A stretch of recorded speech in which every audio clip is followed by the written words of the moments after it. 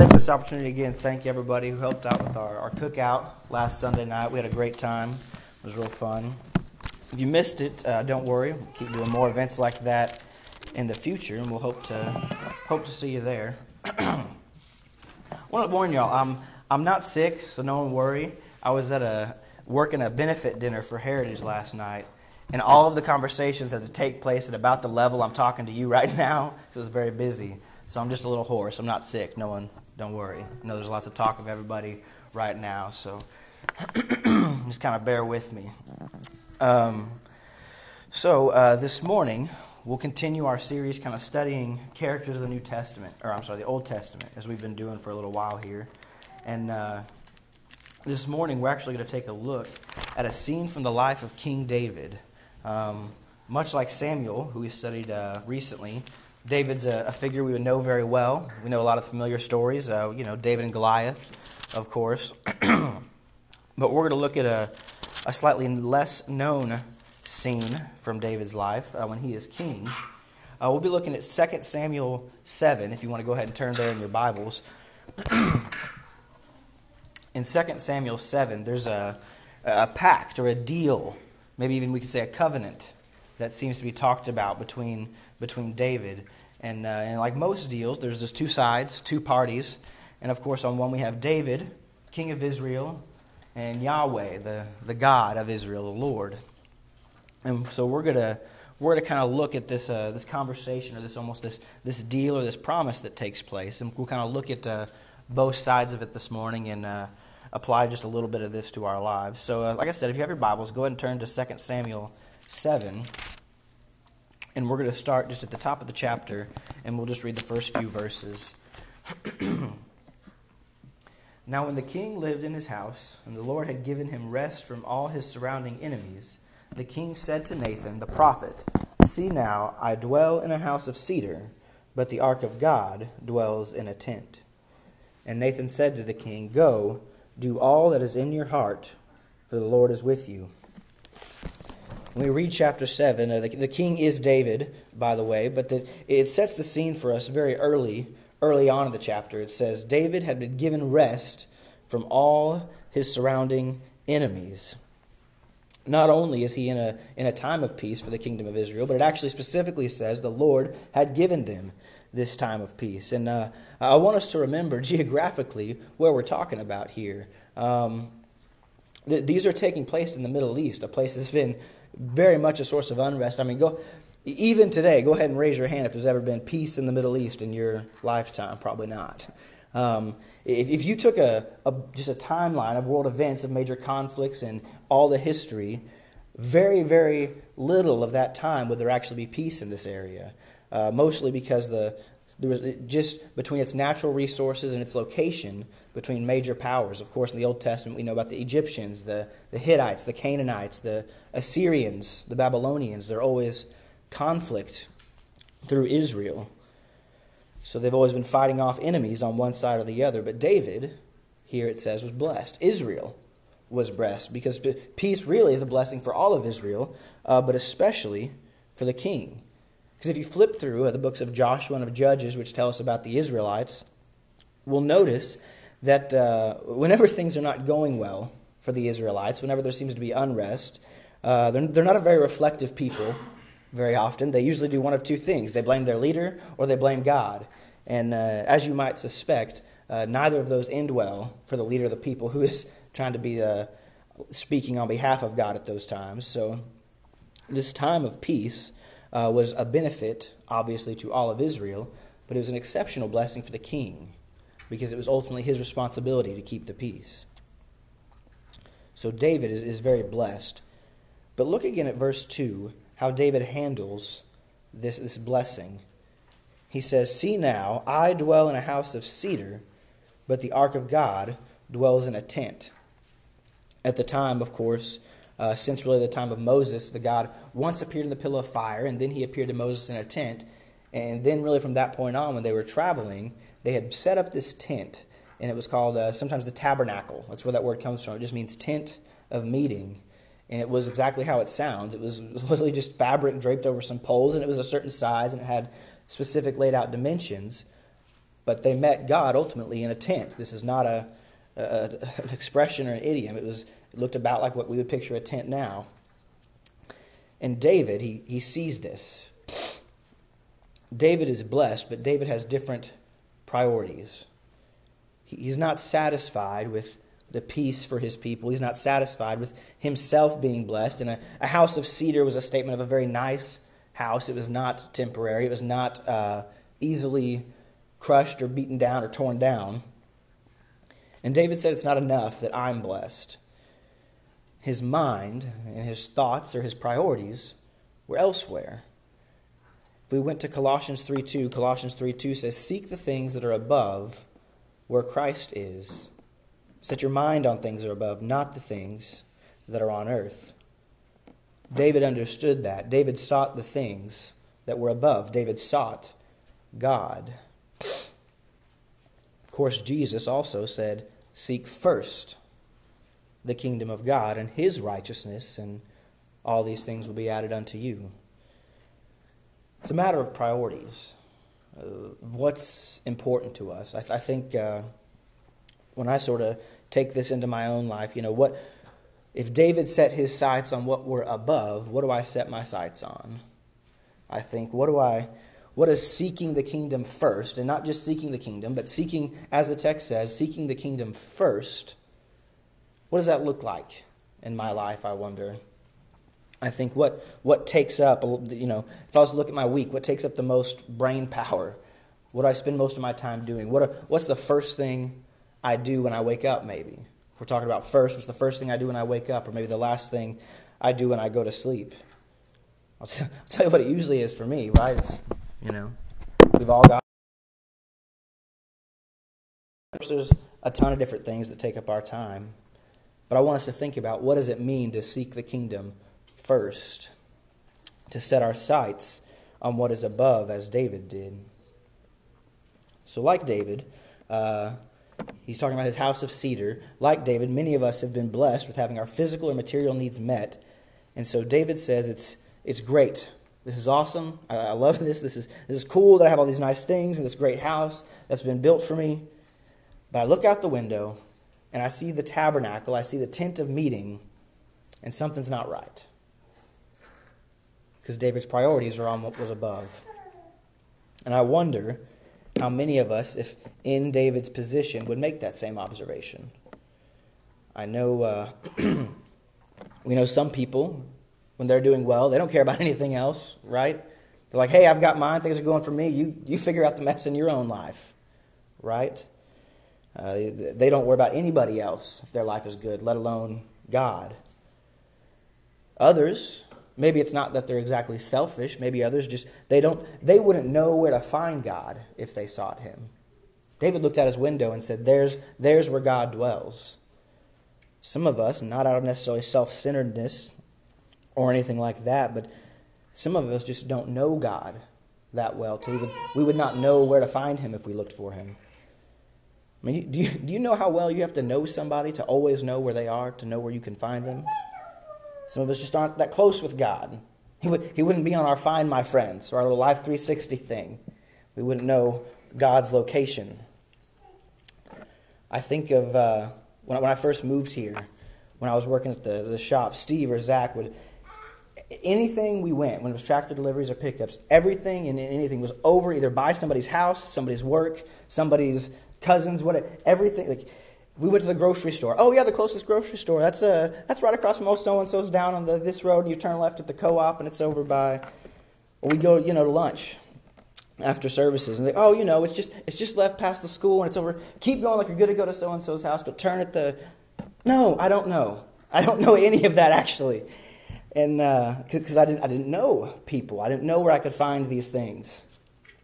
But now that I've kind of been here a while, our story in Lee Truck, we take a little route from Lawrenceburg to Florence, through Rogersville and back up through Anderson a lot in that area. And now, whenever I'm coming up 207 past the Stew Shack, or if I'm going over 76, or if I'm coming through Elgin, I'm always like, hey, that's where I can find that person.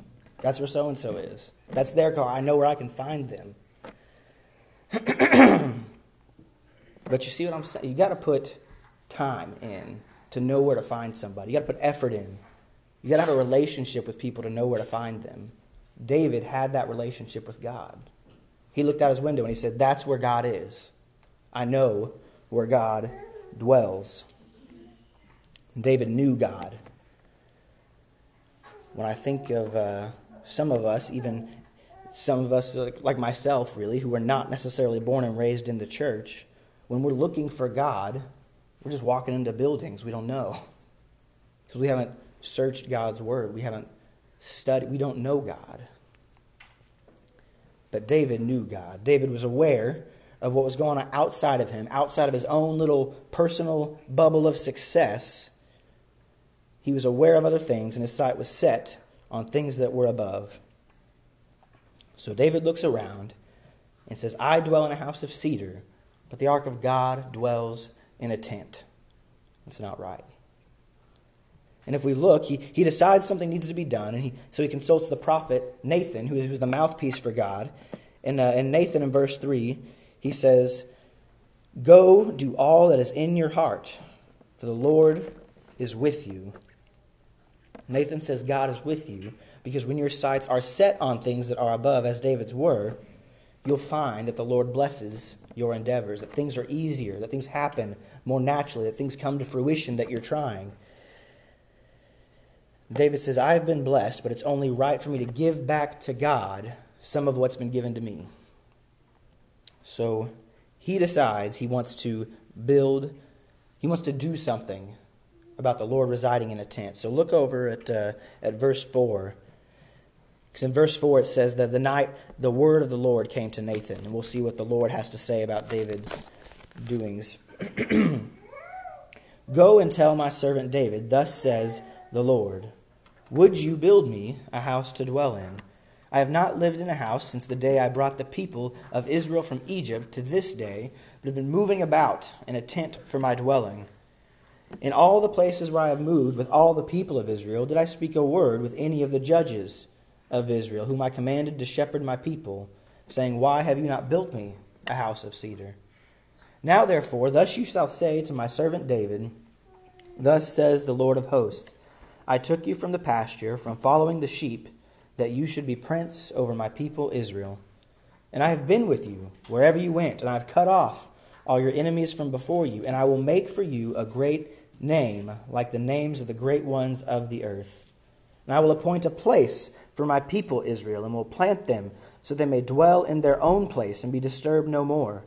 And violent men shall afflict them no more, as formerly, from the time that I appointed judge over my people Israel.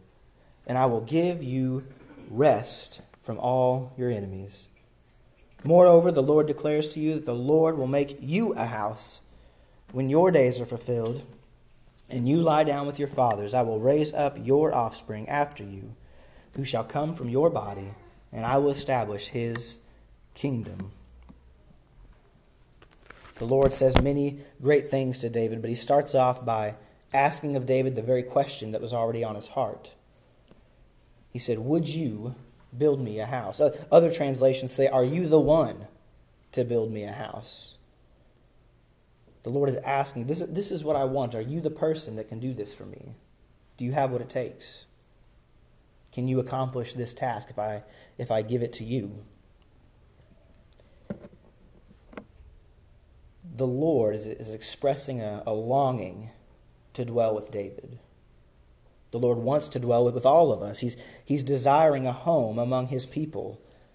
If we read about the garden before there was sin in the world, we would read that the Lord walked among Adam and Eve just in the garden with them.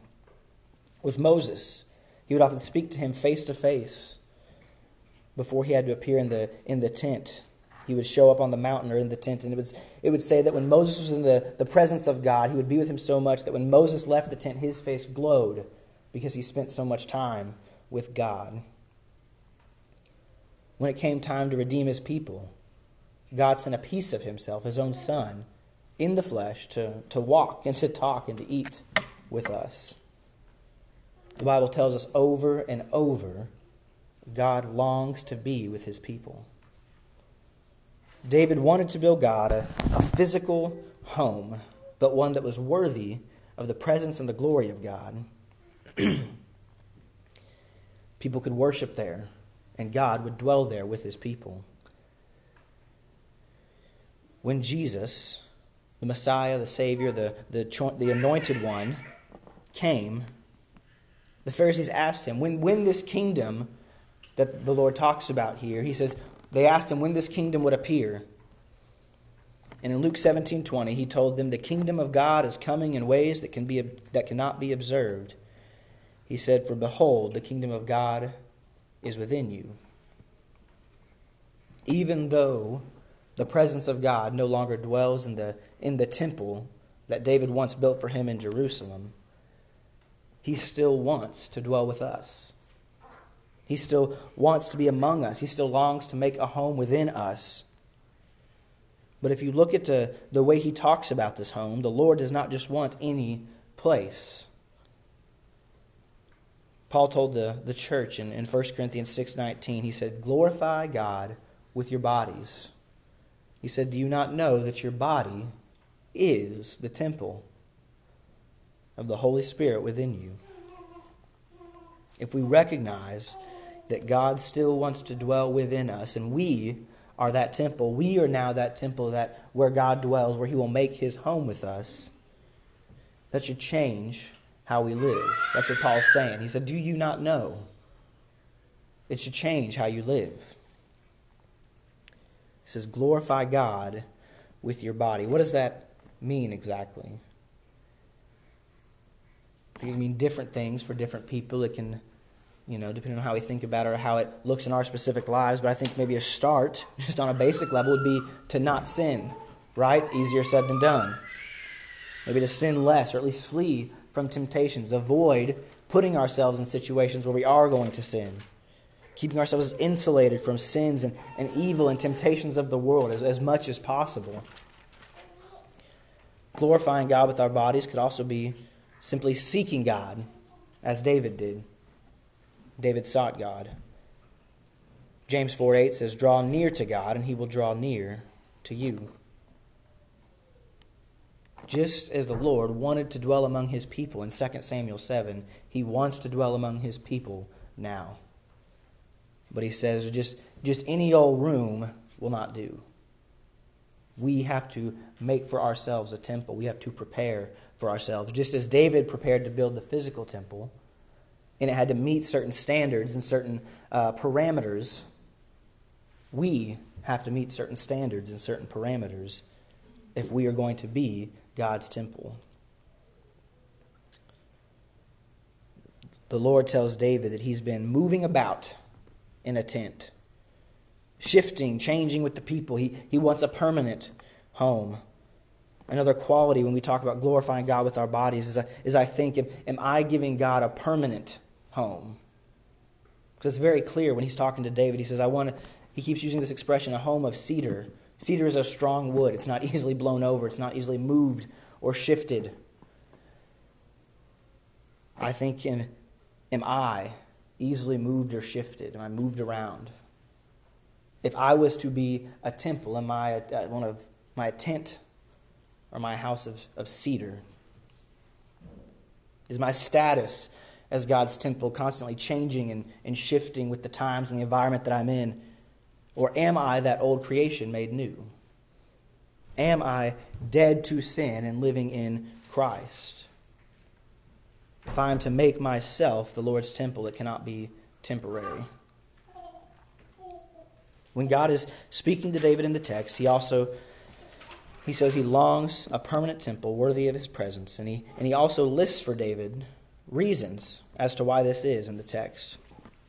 In verse 9, he says, I have been with you wherever you went and cut off all your enemies. He says, I will make for you a great name. Verse 10 says, I will appoint a place for you where you will no longer be disturbed. Verse 11 says, I will give you rest. Verse 12 says, I will establish your kingdom. The Lord is speaking to David in 2 Samuel, but is the same of all these things not true for us today? Jesus told his disciples in Matthew 20:28, he said, I am with you always, In Romans 8:31, Paul said, if God is with us, who can be against us? John 14, Jesus tells the disciples that he goes to prepare a place for us. God wants to dwell with us today for all the same reasons he wanted to dwell with his people in 2 Samuel. God tells David, if he gives him this place, if he gives him this temple, then he will provide a rest for David. He says, if you build me a home here, I will build you a home later. I will give you a place of permanent rest. God makes that same promise to us today. If we are willing to glorify God with our bodies, as Paul says, and we are making our body a place for his Spirit to rest, he will provide a place for us in heaven with him, and we will be his kingdom. At the end of this section, the Lord kind of adds one more promise, if you will, to this covenant with David. Let's read in verse 14. I will be to him a father, and he shall be to me a son. When he commits iniquity, I will discipline him with the rod of men, with the stripes of the sons of men. But my steadfast love will not depart from him, as I took it from Saul, whom I put away before you. In your house, in your kingdom, shall be made sure forever before me. Your throne shall be established forever. God says if we seek him and he dwells within us, we will be his children. When I think of discipline, I so often think of parenting in my own growing up and how to a child discipline feels terrible, right? You hate it, you reject it, you fight it. Discipline is such a difficult part of being a parent. But what parent who loves their children does not discipline them? Those of you who are parents, why is it that you discipline your children? Because you dislike them or want them to suffer? Of course not. Parents discipline their children because they love them. Because they want the absolute best version of them possible. Right? I think discipline from God is no different. He says, I will discipline him with the rod of men, but my steadfast love will never depart from him. God's discipline is in conjunction with his love for us. It's because of his love for us. This last promise God makes David as part of this temple, this dwelling place, is that God will take David as a son, and his love will never depart from him. And like so much else we've studied this morning, that same thing is true for us. If we obey God, if we make our bodies a temple for him to dwell, he might discipline us. He says it's not always going to be easy. But he says his love will never depart from us. If you are with us,